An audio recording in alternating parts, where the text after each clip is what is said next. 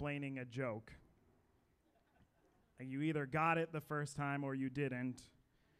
And spending another 2,000 words retelling it probably will not improve on the original.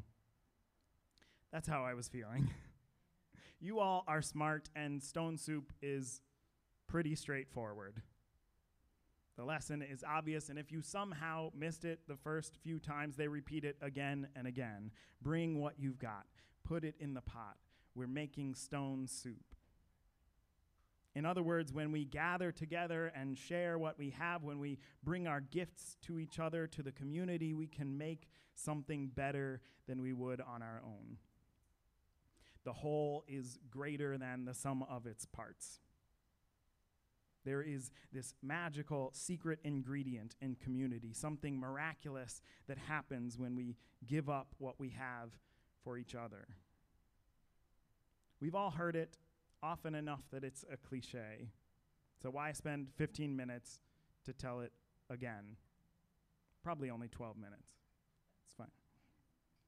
This week on retreat, when we picked up our friend Lindsay in Des Moines and started our drive into the Black Hills, the first thing she told us about was this article she had read about a trend in China called lying flat.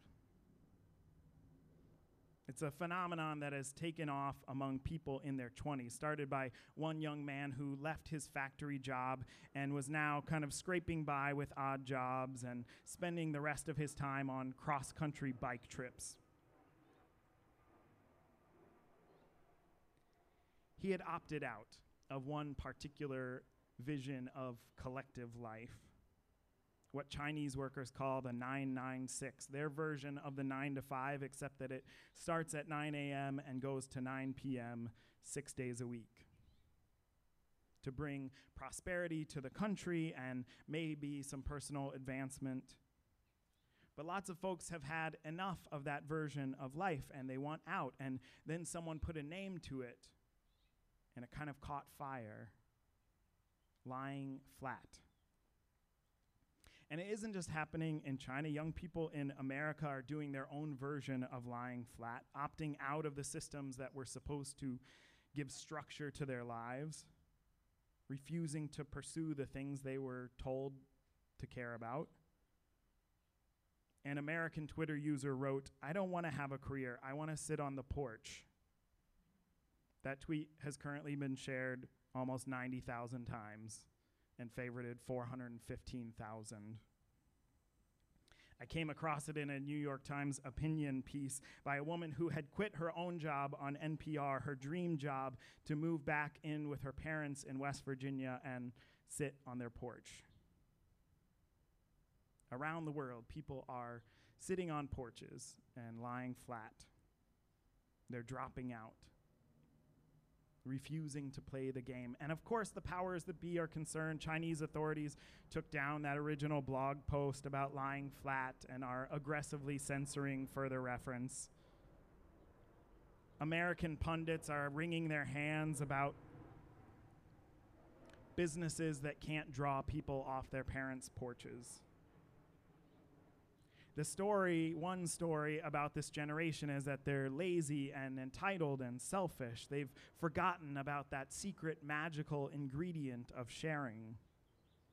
They're hoarding their vegetables behind locked doors. They're hiding their light under a bushel basket. And that, to be honest, was more or less my reaction when I heard about lying flat. Not that I think people should give their lives for either the Chinese or American economy, for the 9 to 5 or the 996, but for something.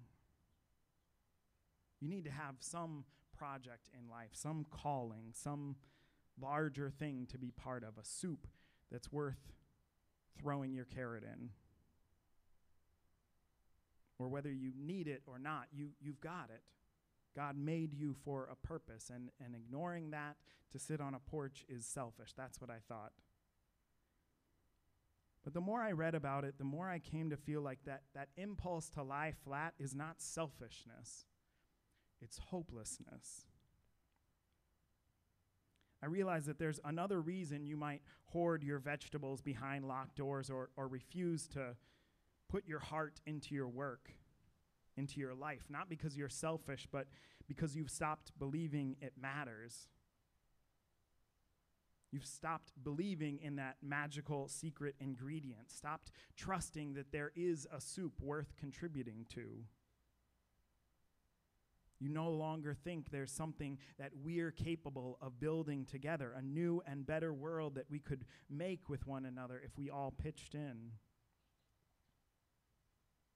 What used to be cliche is now controversial. That if we bring what we've got and we put it in the pot, we can make something good, something delicious. That if we give our lives into each other's keeping, give our hearts to the project of human community, it will come out on the other end to be a feast. Who believes that old story? You don't have to be in your 20s to be skeptical. You can be at least 40. So many of the things we've been asked to trust, to give to sacrifice for, have turned out not to be worth it. Capitalism, communism, country, church. The institutions that were supposed to have held us have let us down. The soup that we contributed to turned out to only feed a few or to not be that delicious for most of us. And even if we think we might have found something worth contributing to, worth living for, it can be hard to imagine a future in which it's going to pay off. Why build something beautiful in a world that is on fire?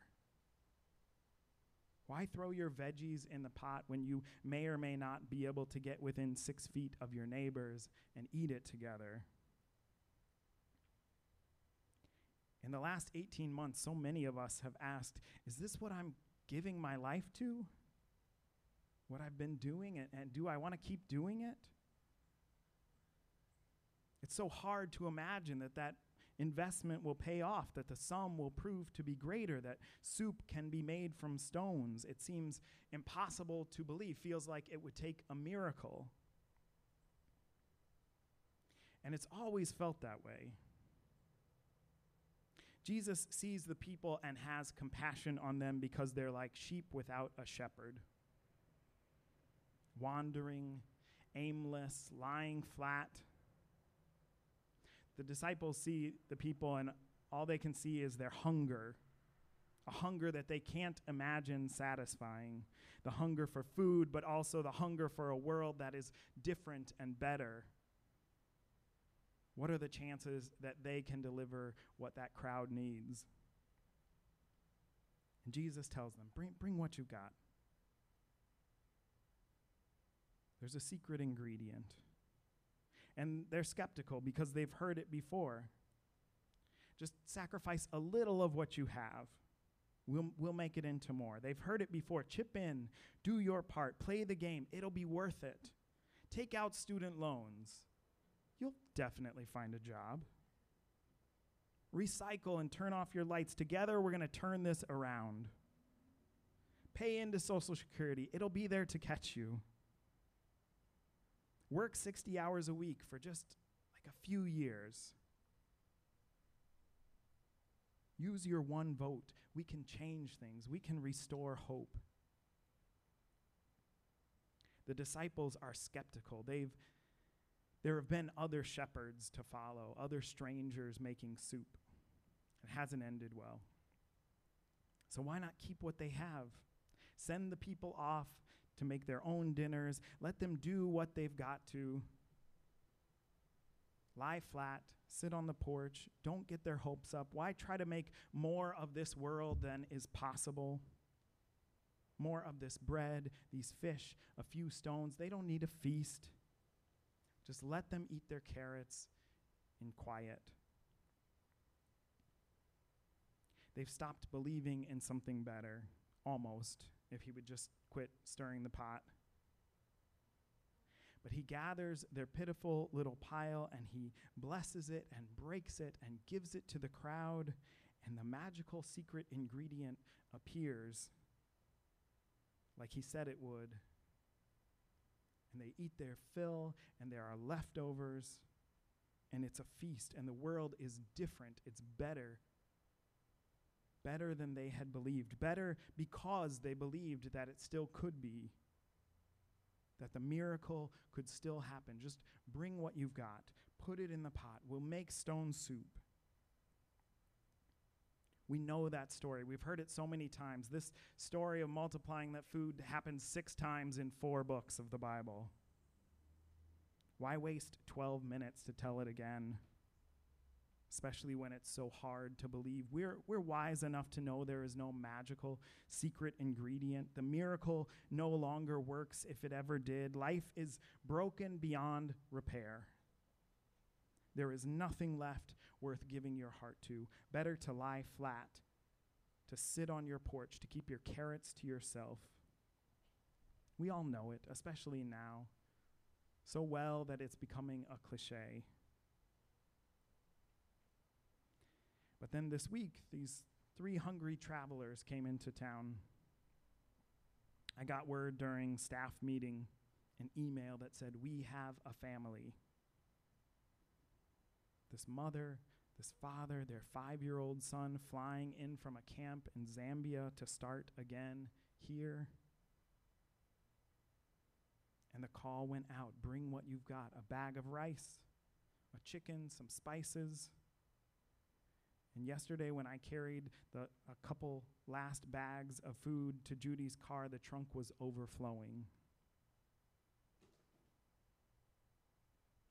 And last night, they got to bring hot food to those 3 hungry travelers. All together, it was enough for several feasts. And yes, it's just your lentils and their onions and someone else's cassava flour. But it's also something else, something greater, something better, something more than any of us could make on our own. There is a magical secret ingredient in our life together if we're willing to trust it, to risk it, to give our hearts and our lives to it. I don't blame anyone for being skeptical. There are so many pots not worth contributing to. The 9 to 5, the 996, every soup that is rich for some and broth for the rest. And also sitting on the porch and lying flat and opting out. There are so many things not worth giving your life to, including giving it to nothing. There are so many things not worth giving your life to, and there are also still some things that are. The miracle can still happen, is still happening here. Don't shut the door on it. Don't close yourself off to it. Soup can be made from stones. Thousands can be fed with what little we think we have. The world can be different, can be better. We can make it so. You know the story so well, too well. Believe it again. The miracle can still happen. Bring what you've got.